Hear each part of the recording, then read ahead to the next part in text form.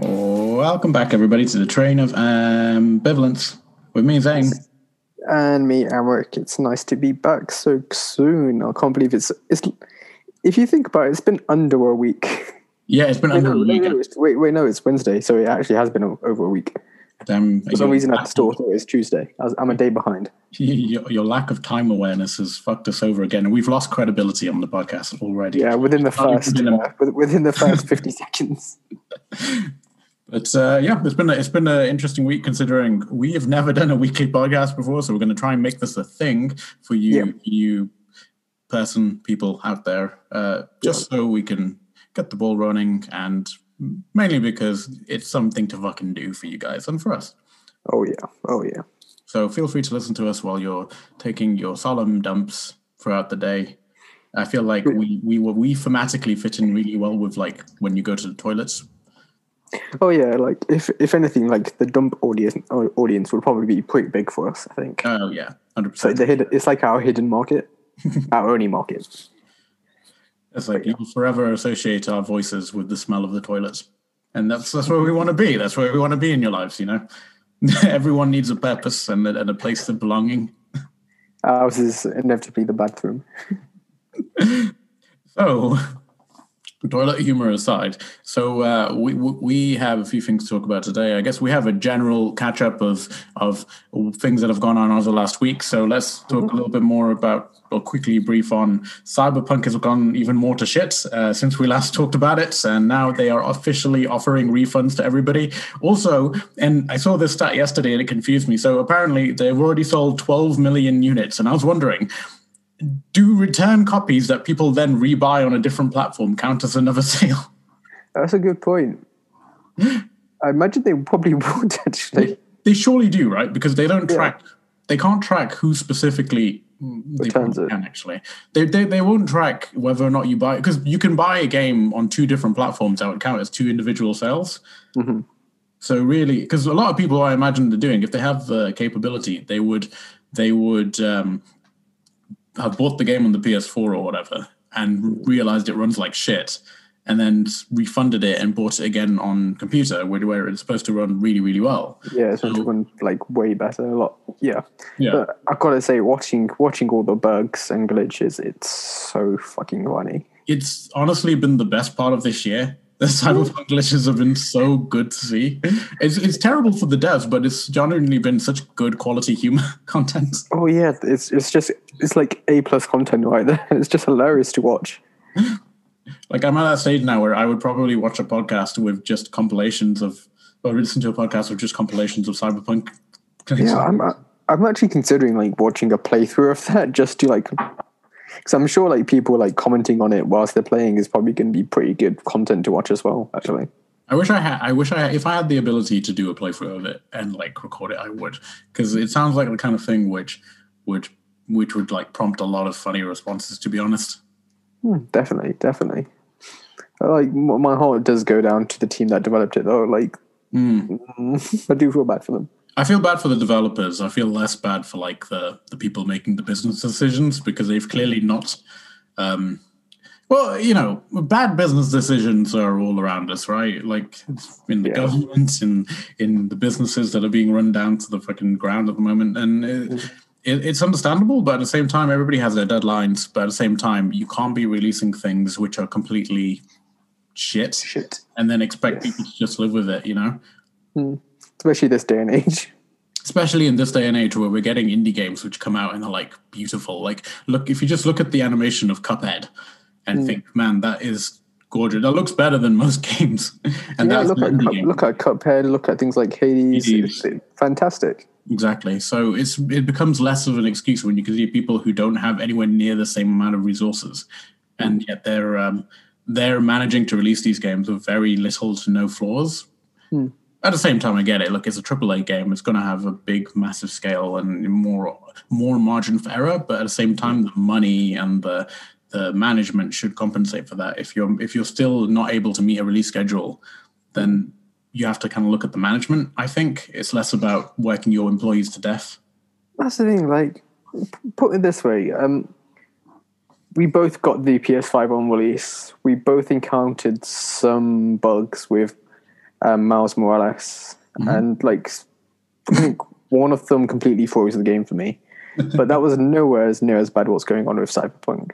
Miles Morales, literally in the first cutscene, crashed my PlayStation 5 and just completely turned everything off. And I was like, oh, that doesn't feel good. But then it never happened again throughout the rest of the game. I got one crash in The Last of Us 2 during a cutscene as well. So I'm not entirely sure what prompts these things, but it's been twice so far and they've released numerous patches. So I imagine it's becoming less of a thing. I'm just hoping they can fix the rest mode issue. Yeah, like I've had 2 crashes with Miles Morales, and they both happen to just coincide with the cutscene. So it probably is cutscene related. I mean, like there's that one clip from Cyberpunk you sent me when the guy gets out of his car, which is like sideways, and he starts floating into the air, says "Hola," and then his car explodes. I love that clip. So I've watched that clip like 10 times. It's brilliant. You could not plan better comedic timing with that, is the thing, and that's why I really couldn't. It's like the two. Like that clip had better comedic timing than like most comedians. Yeah, 100%. You know, it sounds terrible, but like I have such a bias I have a natural bias against first-person views in games to begin with. Otherwise, I think I would have bought Cyberpunk, but it's just I know that it's buggy and also in a first-person view, I just can't be fucked. I'll maybe wait until it's way cheaper. I mean, yeah, I'm not big on first-person views either, to be honest. Like, if I were to count all the first-person view games I've ever played, it'd probably be on one hand. I think I played, probably the same thing. The Doom game, well, the one on PS4, Bioshock. But even then, it's like they're slower paced. Bioshock is slower paced. Doom is ridiculously quick, but it's also a lot more forgiving. I just don't. I get sick quite easily when playing first person views games. Like it's not. Yeah, I get super disorientated. I'm with you on that one. I get super disorientated. That's the thing. I get disoriented, and also. I don't like not having peripheral and back and vision behind me, if that makes sense. Like in The Last of Us, you can see when something's creeping up on you from behind. I don't like being caught unaware like that. Yeah, there's certain games I do not want to be snuck upon. Well, yeah, that's the thing. So the new Resident Evils are all first person, and to be fair, it adds way more to the tension than say like Resident Evil, like in comparison to say Resident Evil 4. Where there are scary moments, but nothing can like sneak up on you except when they randomly just jump on you. Except the dogs. The dogs can go fuck themselves.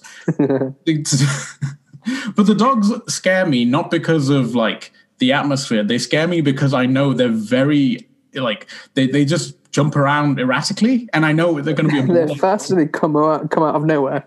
And I'm just wildly shooting my shotgun like in every possible direction. That's the problem. Those dogs and this is the thing. Dogs in video games tend to be dickheads when they're enemies. Even The Last of Us 2 has dogs in it, and for some reason, and like it means that you have to be a bit quicker in your stealth sections because the dogs can smell out your trail, and I hate them. I hate them so much. That's like an interesting level of difficulty to it, I think. It does. It adds way more tense. Like The Last of Us 2 is a much more tense game than the first game, but at the same time, there are points where you're like, "Give me a second to breathe, please." So just like keep piling on the pressure. Yeah, essentially, yeah. But yeah, I mean, I don't know how much else there is in terms of gaming news. I mean, we haven't had that much of a break since the last episode, so I guess we can just move on to what have we been doing. Yeah, sounds good to me. So I think we've both been watching the Animaniacs reboot for 2020, haven't we? I don't know what you're talking about. Why would you say? Yeah. We're about halfway through the season. Yeah, what do you think so far? Because Animaniacs was a big part of our childhoods, wasn't it? For some reason, yeah, because considering it was a show that came out and ended before we were born, it was a really big part of my childhood. So I think because England tends to get things, I don't know if people abroad don't know this, but like England tends to get TV shows used to get TV shows about 4 years after America, after they were released in America. Yeah, so like it's like The Simpsons, we used to get episodes like 4 or 5 years later. Yeah. So that would be like super strange, but like that's just how it was back in the day. Especially for a show as topical as The Simpsons, it was very weird, wasn't it? Because they get reference. Like I remember watching an episode it was an episode in like the late 90s where they referenced something from like 1985 or something. They go to a place and it turns out that the event was meant to be there in like 1985. Like, damn it, that was 5 years ago. I was like, that was 5 years ago. What? It just makes you question everything, doesn't it? Like, we got the NSYNC episode of The Simpsons after Justin Timberlake released his like first album solo. Oh God, that's so weird to think. Yeah, like he started having like a successful solo career. By the time we got that episode, yeah, exactly. It makes everything seem so dated, but it also makes you like, damn, I'm so old. Yeah, 100%. It's like the Animaniacs, though, because they finished in like 94, right? Yeah, originally, and we got it during our childhood. So I used to watch it when we were a kid, and in the 90s growing up. And obviously, like, this is one of the best written TV shows of all time, I think. In terms of dialogue, it's probably one of the best ever. I mean, like, as a kid, I just found it hilarious. It's crazy, isn't it? Because as a kid, I really enjoyed my wacky cartoons. I really enjoyed like Daffy Duck and Looney Tunes and just things that were just pure nonsense. Which, to be honest, I kind of carried that forward into my adulthood as well. Because when I was at university, I used to just watch Phineas and Ferb all the time, and that's pretty much just nonsensical humor, just all the way through. Yeah, brilliant. Exactly what I want. It one leads into the other, and like I never really grew out of that cartoon crazy con. As long as it's well written and entertaining enough, I feel like I can watch it. Even now, I'd still watch like the new DuckTales or as Animaniacs. And I have like written a few things about the first 3 episodes. So we got to maybe episode 5, 6, 7 ish, and I say so. One jarring thing. From the off, I'd say, is it's weird only having Animaniacs and Pinky and the Brain and not having any of the other side characters. I mean, like, was it Slappy the Squirrel? Slappy the Squirrel, Chicken Boo, Good Feathers were my favorite. Barton and Mindy. Buttons and Mindy. Buttons and Mindy, that's it. Yeah, Buttons and Mindy was great. That cat that always used to break out into a musical. Yes. A lot, to be honest. Slappy the Squirrel is fucking hilarious. Slappy the Squirrel was also one of my favorites. It was great to see such a bitter cartoon character, and she was basically like an old bitter squirrel who happened to be a woman. And like, you don't really get a cartoon character like that of that caliber to be the main character, do you? She was like an actress in other cartoons when she was young, and then she's just like really bitter, and nobody wants her in the TV shows anymore. And she's fucking brilliant. Like she has, it's brilliant. She was she's witty, she was funny, and just so violent. But I think that was like one of the most notable things for me. But at the same time, I don't think it takes down the quality of the show overall. So it becomes more repetitive because you're going to get 2 Animaniacs segments and 1 Pinky and the Brain segment every single episode. I was going to say the exact same thing. Yeah, it becomes way more predictable and kind of repetitive because I'm like, oh, here's the Pinky and the Brain bit again. And I love Pinky and the Brain, but there's only so much of them I kind of want, whereas I can't get enough of the Animaniacs themselves. Yeah, I'm with you on that one. Like a few episodes in, I was really looking forward to the Animaniacs episode, bits. And when it got into Pinky and the Brain, I kind of like, oh, again. Like, you really do, because the formula for the old cartoons, you'd have, obviously, start off with the Animaniacs bits, but then it would be like a random concoction. It seemed pretty random to me. You'd either have Slappy, you'd have Chicken Boo, or you'd have Good Feathers. There's no like given order to what would come next after the Animaniacs. It always seemed to be pretty random to me. Yeah, it was in like a rotation, basically. Yeah, but it kept things fresh and it kept things more interesting for me, I think. It provides more opportunity for creativity and writing, I think.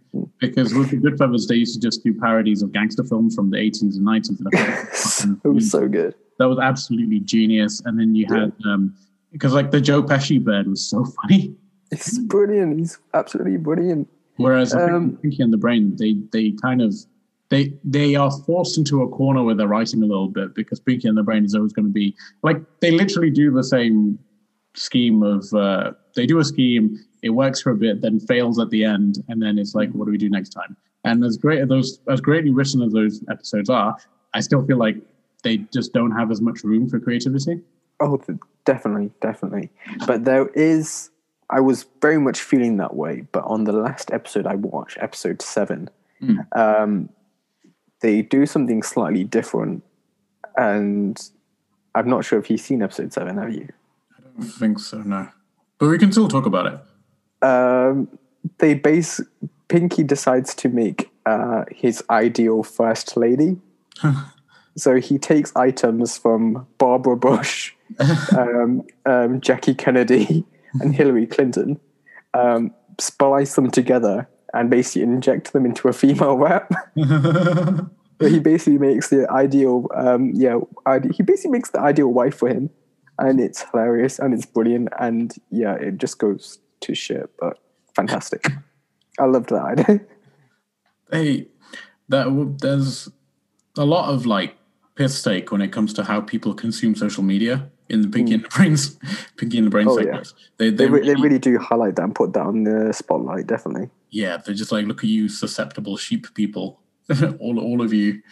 But I have made a few notes. So saying one of like the most notable things for me, and obviously this is like a given because of the time difference, because it's been like 25 years since the show originally aired. But my God, you can tell the difference. Like the age of Dot's voice has changed so much, and I know that's because Tress MacNeille is aged by 25 years, so she probably can't do like the child voice the way she used to be able to. But it's very noticeable. Yeah, you notice that straight off the bat, don't you? You can't ignore that fact at all. Yeah, I have a lot of love for that voice. Yeah, me too, definitely. It was great. It's Tress MacNeille, right? But when she was doing that, I was like, she sounds a little bit more like Mom from Futurama than what she does sound like Dot. Yeah, she does. She definitely does. But that also kind of highlights how old we've become. It does. It makes me feel a bit depressed. It reminds me of hearing Mark Hamill in the Batman games, because Mark Hamill as Joker in the cartoons was obviously like young. And when he did the Batman games, this was like maybe 10, 15 years after the cartoons finished. And my fucking God, he sounds like an old man doing the Joker. And you can hear the age in his voice. And it's like, man, I am, my life is going to end soon. It's all going so quickly. I mean, it's more likely that their lives will end soon. Probably, yeah. Probably. We're gonna miss those voices specifically. Oh yeah, definitely, without a doubt. They changed in the intro. They changed Dot is cute to Dot is witty. Dot is witty, yeah. Yes. So I imagine it was to place less of an emphasis on like the girlishness or something. I don't know. Yeah, I mean, because I know the first theme song in and out, and every time I'm trying to sing along to the new one, yeah, and I can't do it. Like, it's just ingrained into me. I want to say Dot is cute. I'm trying to unlearn it, but it's hard to get that out of my head.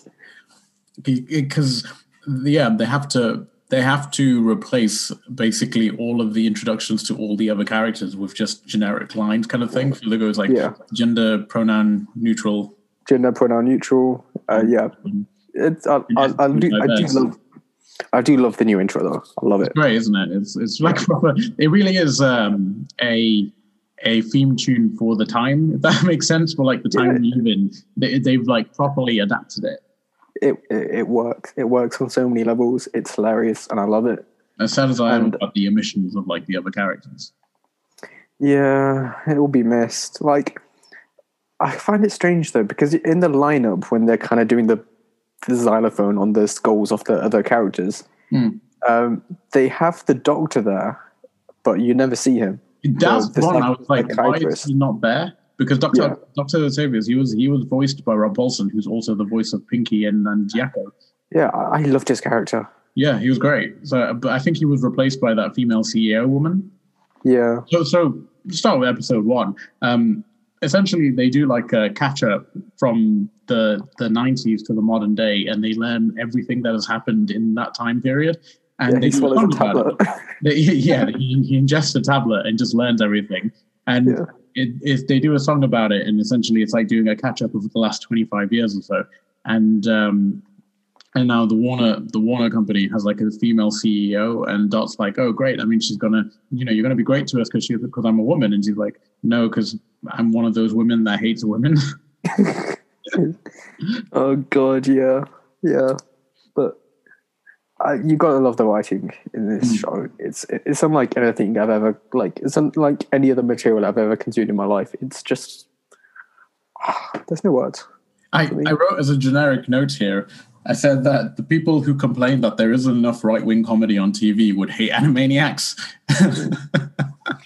I remember seeing an article. It was basically about how the BBC tried to find more right-wing comedians. Yeah.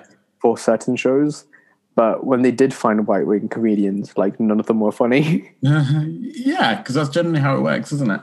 There's left wing generally have comedy. Yeah, no one's gonna find like casual racism and misogyny very funny. Yeah, exactly. It's just kind of like, oh, cool. Well, good for you. Or just, yeah, no one. It's a stupid dichotomy that they're trying to build up. It's like, oh, we need a balance. No, we don't. We don't. Like, no, you don't need balance. You don't need just balance. do whatever people resonate with and whatever gets you the ratings. And if it's all left wing, then so be it. Yeah, definitely.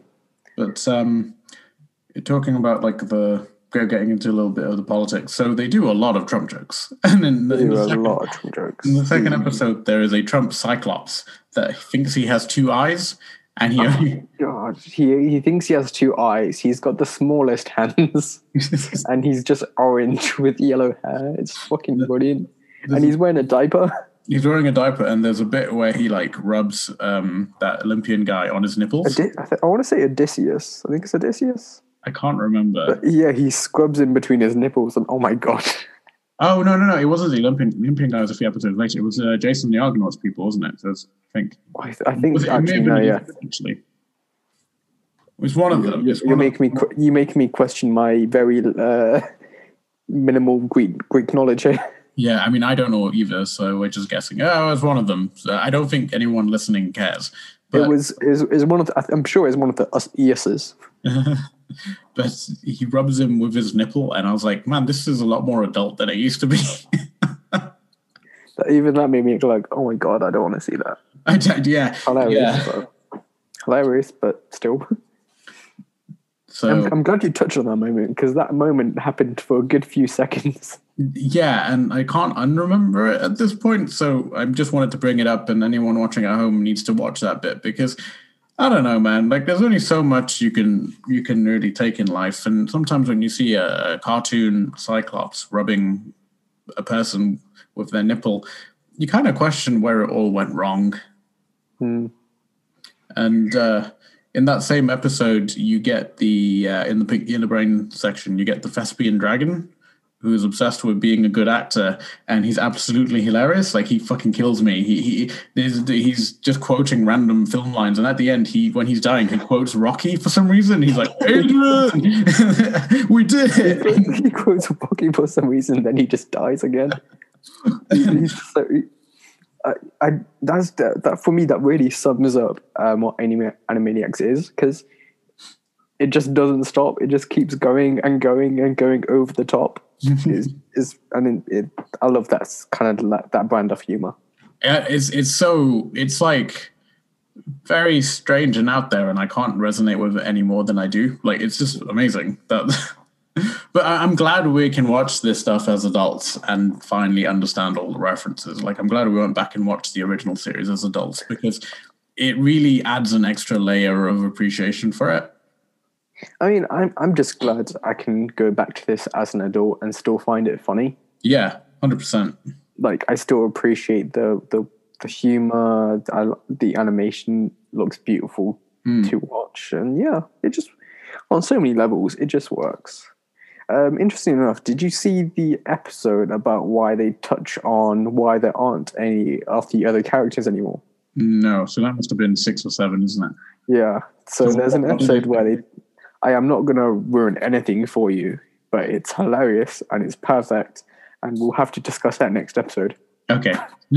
So spoilers for next episode, because if it's enough of a spoiler that you wouldn't want to say it to me, it's probably going to be enough of a spoiler. I 100% do not want to ruin that moment for you because I found it hilarious, and you will probably will too. Okay, cool. I've also made note. So in episode 4, they just like come out of nowhere with some anime references. And is that when they turn into? It's basically, so they do this whole bit about bun violence. Of like, they do a parody of bun violence, but with bunnies, and they keep referring to it as bun violence. And at one point, he just goes, "Is this allegory over the top?" Like he even says at the end, like, "I think this allegory is going really over the top." But that was amazing. So they basically say it's like there's too many bunnies, and there's this guy who's just like, "You can't take away my buns. It's my right to have a bun." Yeah, it's my right to have buns. It's brilliant.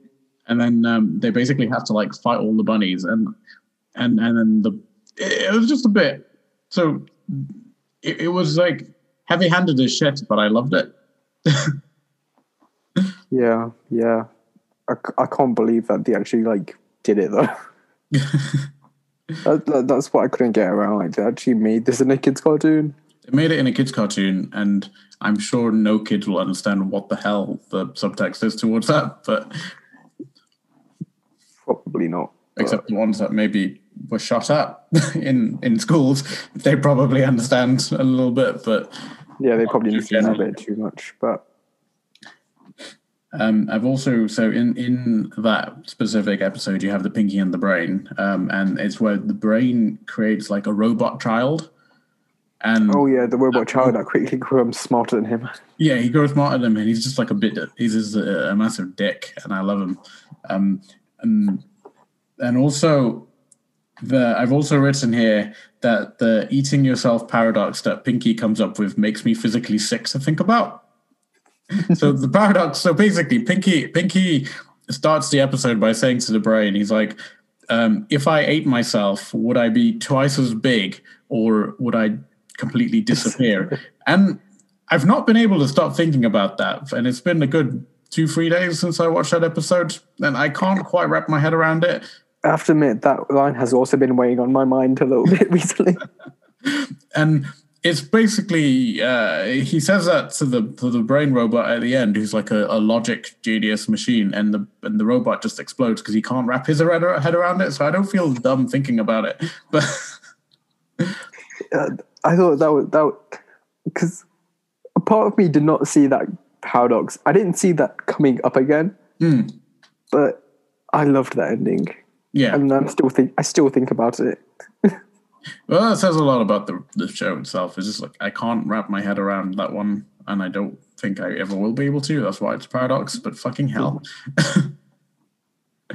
But yeah, no. So that's about as far as I got. But so far, I've really enjoyed it. As I said, I miss the other characters and their segments, but I understand that it's like a resourcing probably a resourcing issue. Like the whole thing on Hulu, isn't it? So yeah, I mean, yeah. Unfortunately, I do really miss the other characters, but I still am really enjoying the musical numbers, and there are a lot of them in this TV show. It's like one per episode. Yeah, pretty much. There's like one per episode, but they're all fantastic, and the musical numbers are so well written, and the voice that the voice acts.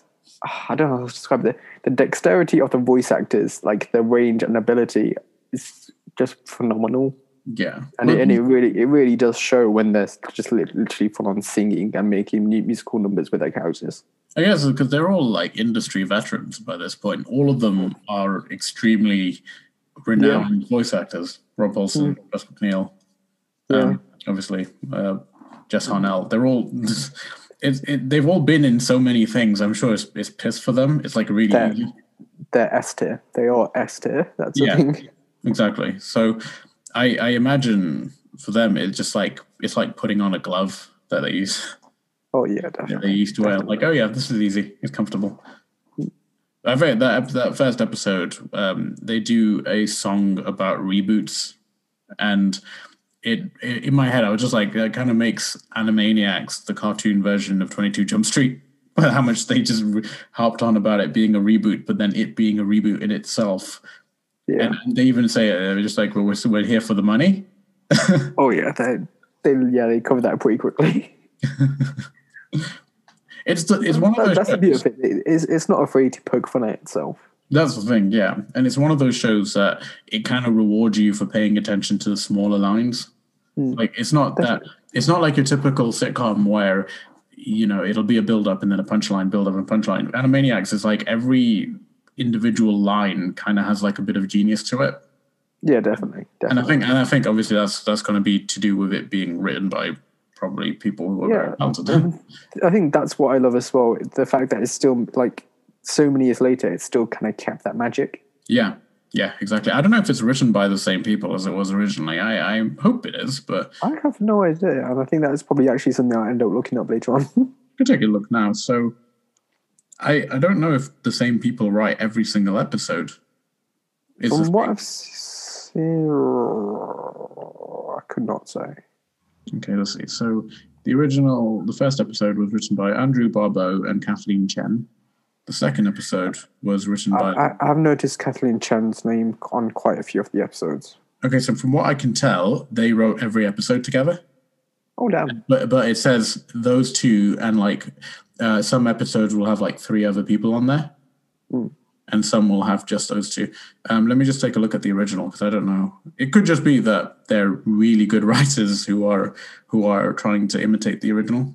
Yeah. I'd say they must be crazy talented. And they must have a great dynamic together to write something that amazing. The originals were written by a guy called Paul Rugg and 16 other people. So yeah, I can see how it's it's such a well-oiled machine of a show, because there's so many people working on it at the same time, which makes sense. It must be quite the writer's room. And yeah, definitely. It says here that like different people wrote it at different times. So it's just I'm assuming it's just whoever kind of could fit that level of flow and chemistry just worked on it. And that's why you had so many fresh ideas throughout the whole series. Yeah, so it pays off though when you've got that level, when you've got to work with that level of creativity. It really does. It really does. And in that first episode, like straight away, because obviously the show is Steven Spielberg creation, right? And straight away it just goes and ham in on like Jurassic Park. And honestly though, what an introduction. Yeah. You get like the Attenborough cartoon and the what's his face, Jeff Goldblum. It's absolutely brilliant. I like, as someone who as a kid, like Jurassic Park was one of my favorite movies, and that appealed on every single conceivable level to me. It's just that extra level of magic. Like when you understand the references, when you get what the show is going for, it really pays off, doesn't it? But again, yeah, definitely. I don't think kids will properly understand unless they've watched it when they were really young. But anyway, I think that's also the beauty of it. Like, even if you're an adult watching it as a reboot, it's still got something there for kids to enjoy. Yeah, 100%. It's got that whimsy, that magic, that level of fun. Like, I could probably show it to like my younger cousins, and I'm sure they would absolutely 100% love it. Yeah, exactly. It's a shame it's only on Hulu. I'm sure there will be a way for it to transcend Hulu at some point. God, I hope so, because other people really need to like give it a watch, because you don't really. It'd be nice for people to experience such a fun, like an easygoing cartoon as that. Yeah, and be able to as a wider audience in the UK. Exactly. Definitely. Exactly, which has always been a bit of an issue with the UK and not being able to get things. I mean, never know. Maybe in like 4 or 5 years' time, it might come to the UK TVs. Yeah, that's a good point. So yeah, I think we have like wrapped on Animaniacs a fair bit today, and that was a nice way to close it. So hopefully that was a better segment than we normally do. I want to make a joke how we probably sound like Animaniacs because we just keep going on about it, but no. So, what games have you been playing now that we've talked about movies and TV shows?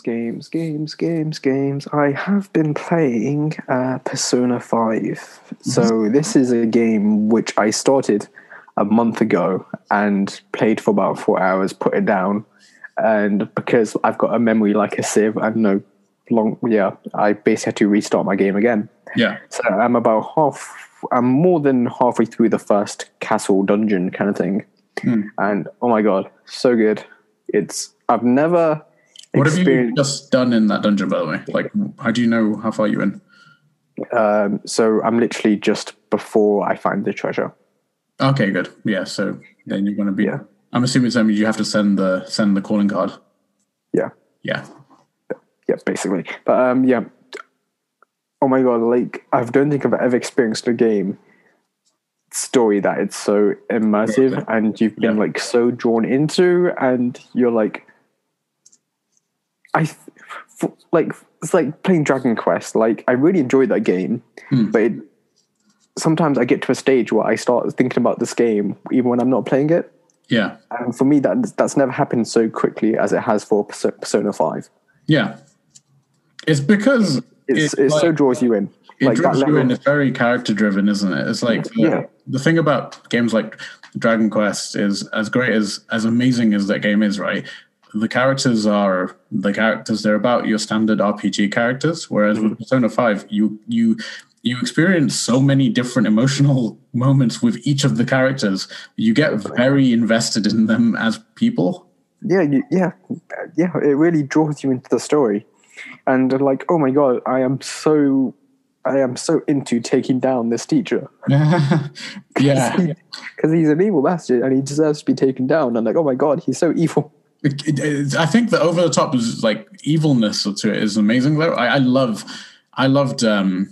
because there's like a more of a satisfaction than just like your typical RPG boss of like, oh no, it's a man who's like a dragon and we need to kill him to proceed. This is like, no, this guy literally got a student to try and kill herself.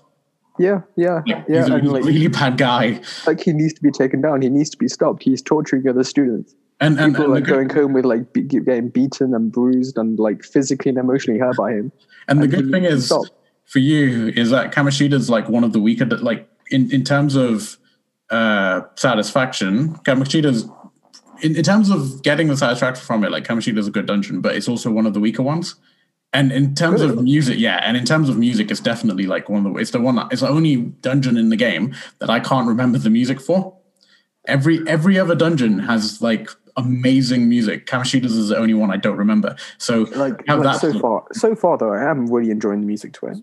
So that is probably the best game soundtrack I've ever listened to, if I'm being very honest. Like, it's funky, it's got a good beat. I do love the lyrical part of the introductions and everything. Have you learnt a lot about coffee because of the various bits of like with what's his face, Sojiro? Okay, so I've got that to look forward to. Yeah, that's it. It's not like a spoiler or anything. Basically, every so often, when you build your social link with Sojiro, he'll just give you like random tips about coffee, or not even tips, just like random facts about coffee. And I imagine for someone like you who actually gives a fuck about coffee, you'd find that really good. Yeah, that actually sounds like something that's really going to appeal to me, because I do love my coffee and I do love a good cup of coffee. Basically, he teaches you how to make coffee, and then he'd be like, now listen here, and be like, these beans are made in Colombia, and blah, blah, blah, blah, blah, blah, and stuff I don't care about, but I'm sure you'll... I'm just going to be sat there at the edge of the seat, like, yes, Sojiro, tell me more. I love the characterization in it. I do love, like, Anne and Ryuji, obviously to start off with, are fantastic companions, and they play like their awakenings so well. I think like, there's still some of my favorite ones, their awakenings, like Anne specifically, when she's getting held back and then she just suddenly gets Carmen and kills that thing, the demon version of her, and it's great. Anne's a great character. She becomes like one of the strongest ones. When Anne has an awakening, I was like, oh my god, they're going to make her putting a sexy suit on there. They're 100%. They were always going to put her... I was like, there it is. I'm like, for fuck's sake. They were always going to... Anne is the most fan servicey character in the whole thing. Like, 100%. They really emphasize that whole bit. But it's Japanese, what you expect. Yeah. You consumed enough Japanese media to expect it. Yeah, 100%.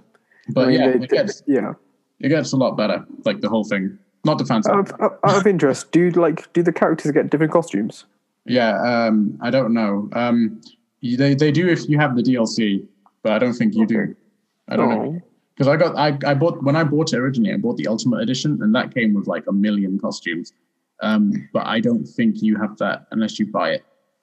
Oh, fair enough. Because like that's like one of my favorite things about RPGs these days is like the 100 different costumes you can put your characters into. There's this one costume set where you can make them look like the characters from Catherine. Oh, really? Yeah, because Catherine's an Atlas game, and it's basically Catherine was made as a prototype for Persona's graphics engine, but it did so well that it's become its own like cult classic. Yeah, and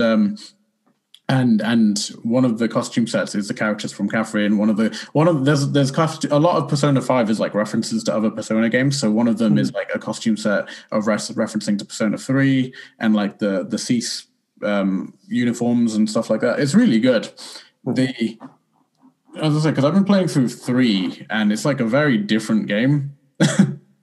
They're all fairly different, but I still think is it the same kind of concept? You're stealing people's hearts. You're a phantom thief. No, not even slightly. They're it's very different. Like the only thing that each of the Persona games have in common are the personas themselves.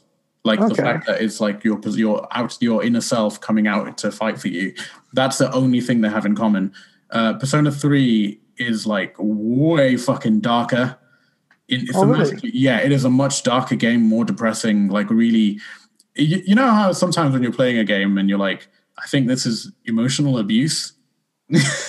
Persona 3 is emotional abuse, but it's so good. I feel like that's a more common theme in games coming out these days. Like certain games put you through the emotional ringer. Yeah, and this came out in like 2003-ish or 2004-ish, and like, yeah, oh my god, if you ever get the chance, it's not available readily, to be honest. Like, so the only way I can play it is by playing a game on the PS3, but yeah, Persona 3, the way it goes is 3 is super dark, 4 is like really, really, really lighthearted, and then 5 is like a mixture of, but 5 is like from what I understand, 5 is like the magnum opus of the series, where it's like all the best bits so far put into one.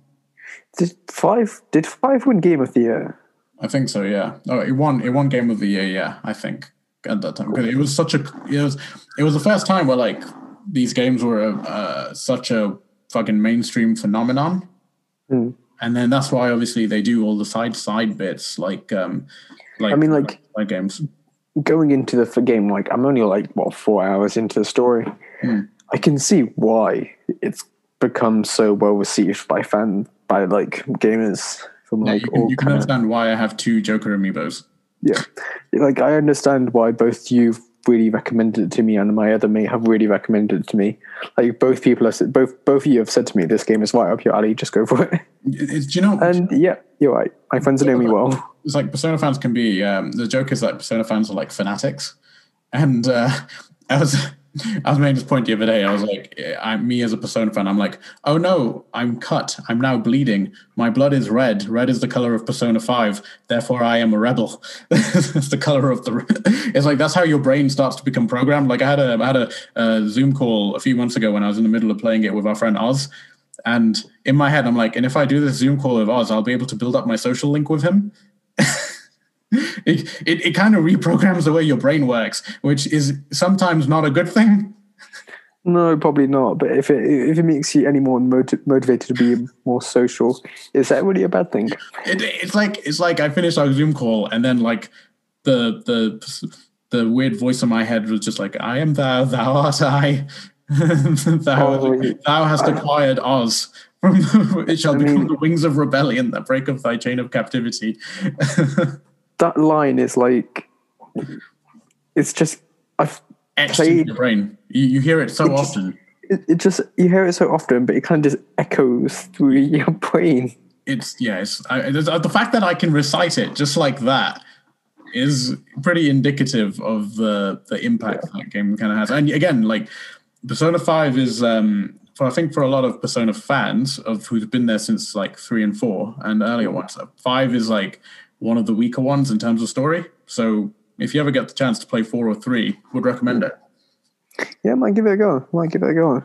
Hopefully they. I mean, I feel like after this game, I'll probably need to like you do take a bit of a break from RPGs. Yeah, I needed. It took me. So I put in like about 100 and something hours into this one, and then I needed a break. But then I ended up doing New Game Plus.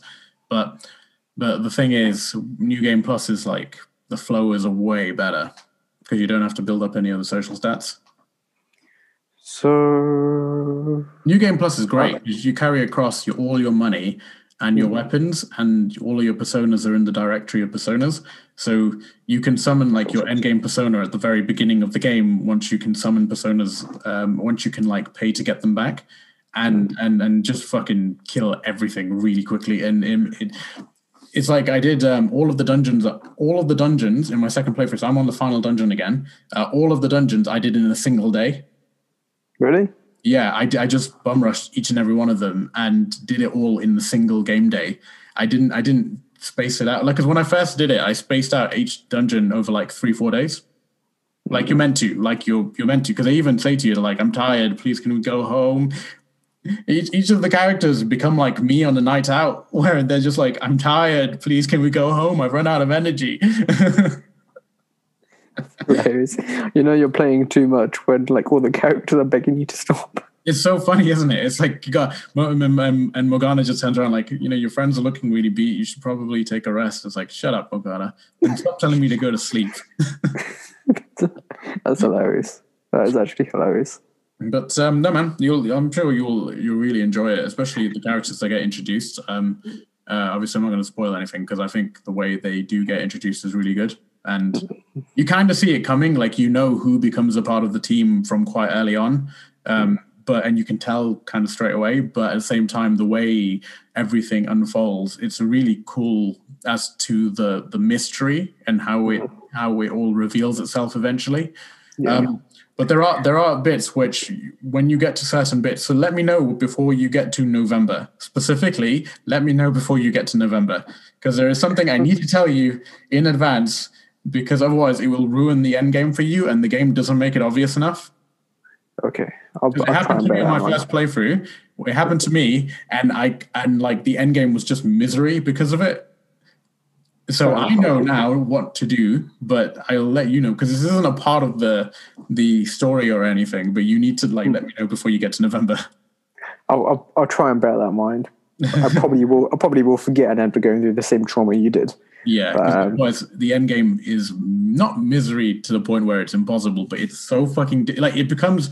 When a game becomes so difficult that you're like this difficulty spike doesn't feel control. Yeah, because the whole game I'd say is pretty easy.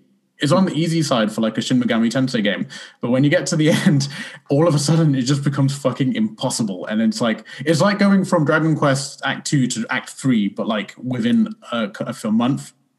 Of a game month.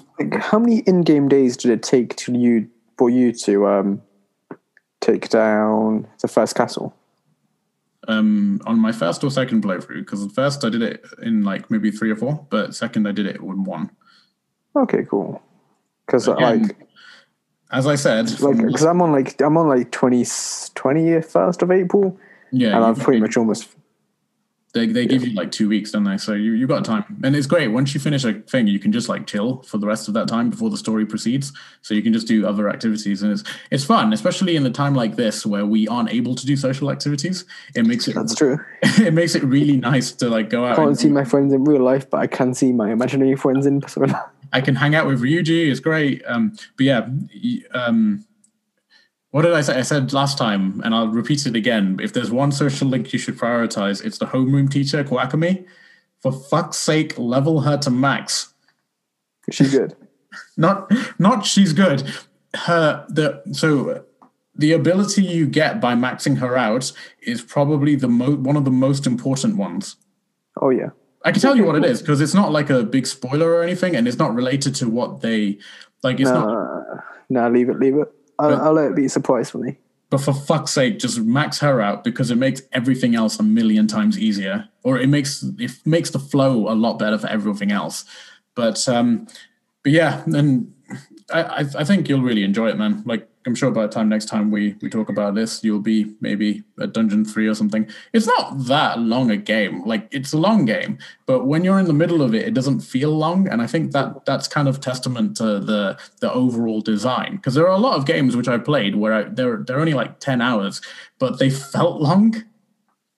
And this one, yeah, I mean, some games like they might be short, but they can take it out of you, unfortunately. Last of Us did that to me. A bit longer. Yeah, Last of Us did that to me 100%. I would rather play Persona 5 again 2 more times than Last of Us again once. And I don't know. I think that's really saying something. I don't know. I think that's just my RPG bias talking, though. Because I get way more of a kick with like stats going up and like RPG turn-based battles than I do sneaking around. I think the getting a kick out of the stats going up, it's like instant gratification. It's 100% there for you. It's there because of the feedback loop. Like it's there, visibly there, so that you can get addicted to it. Because it's the same as like any game that you can see stats going up. You'll be like, oh my god, I need to play more of this to see what happens next. So I can see how it's. Oh, by the way, have you gotten used to like the spell names? Because obviously the spells don't have normal fucking names. Like fire and thunder is like Aggie is fire and Zio is thunder and Guru is wind. It's all Japanese, isn't it? It's Japanese, but it's not even like Japanese. It's not Japanese direct translations. It's like it's got some hidden historical meaning to it, and it's like, well, fuck, just call it thunder. See, it's just like something to learn, isn't it? It's something to learn, but it's also not useful language. But when you start getting the more complex spells, where you're like, what the fuck does that even say? Yeah, but it's like watching the Dragon Quest anime. Like now I know like all the like Japanese names for all the spells because they're not called like Zapple in Japanese. No. So like the fire spell is called Mirror, and the wind spell is called Baggy, and yeah.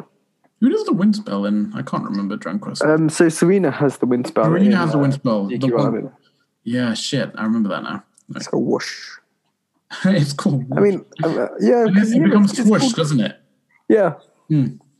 Because, And then, like, crack, the ice spell is like Crackle. High young. So I can't. I know, I can't remember it. I still need to play the third act of Dragon Quest XI like properly, but it's just. You finished it, didn't you? I finished Act 2. Yeah, I finished what is canonically the end of the game, but I haven't finished like the third act. Basically, like the I haven't beaten what's his face, Kalasmus.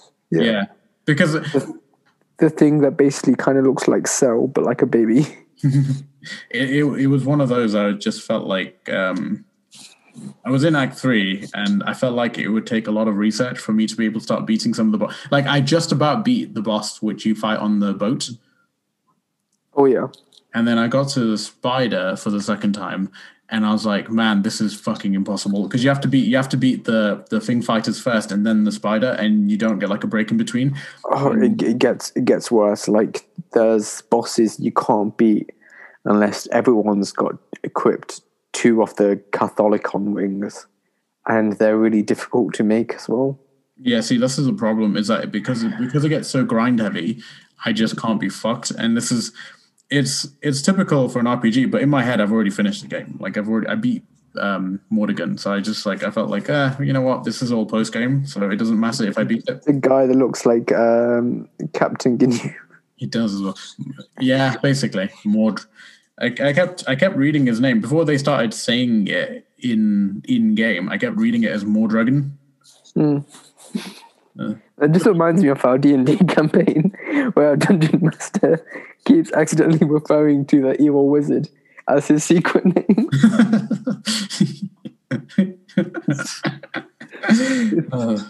I love our D&D campaign so much. It makes me laugh. Yeah, I think that's the reason why it's such a good thing to look forward to every week. The that button, it's not just the Morrigan in Dragon Quest XI that I do that with. For the fucking longest time, the whale's name is Cetacea, and until they said it out loud, I kept reading it as Ketkia. I think I have I kept reading it as like Ketakia. Yeah, Ketkia. I kept reading it as Cetcea. Yeah. And it's only until they said Cetacea, I was like, oh, there's an A in there. What? When was that ever a thing? It's like, I think my dyslexic ass just wrote it as like Ketakia. I don't know if I have dyslexia, to be honest with you, because this happens to me a lot where I read through things and I completely botch what it actually says. Yeah, so I didn't know I was dyslexic. I didn't know I was dyslexic until the second time I went to university. Really? Yeah. How did you find out? Because they made all of us take the dyslexic test. I'm not sure if that's something they just do at the Montfort University, but they made all of us in our nursing cohort take the dyslexic test, and mine was like, so they told me you are dyslexic, but basically all the tuition you had as a kid growing up, all the private tuition I had, because my parents made me have private tuition every Fridays, and basically all the tuition I had, it's like having cracks in a wall, but basically my parents put plaster over the wall to hide the cracks. It's like they put posters up to hide the cracks. Basically, that's what my dyslexia was. I had cracks in my foundations that were probably going to they were basically crumbling, but my parents put like a fresh coat of paint over it to make it look okay. I wonder sometimes, because I do that all the time where like I read something and completely I have to then, it's only on the second take that I realize I've completely I've jumped ahead, if that makes sense. I jump ahead a lot when it comes to reading. What can you do? Doesn't matter. At this point, it's just like a character flaw in your character sheet. Yeah, exactly. Like at this point, it doesn't make a difference because I'm not in education anymore, so people don't like make a concession for you. True. But what can you do? Anyway, I feel like that's a good place to wrap it up. I can't think of anything else I want to talk about, so you're probably right. Yeah, I feel like it's a good place to wrap it up, considering we will be back next week. I mean, like we're very close to an hour. Yeah, exactly. I feel this is a good bite size. Let's say bite size, an hour is a long time. I think this is a good time to wrap it up. And I mean, thanks everybody to listening and all the people out there who still have enough patience for us. I think we're getting back into stride. I think we're doing quite well, all things considering. Like, I don't mean to toot our own horn, but goddamn, we're doing good.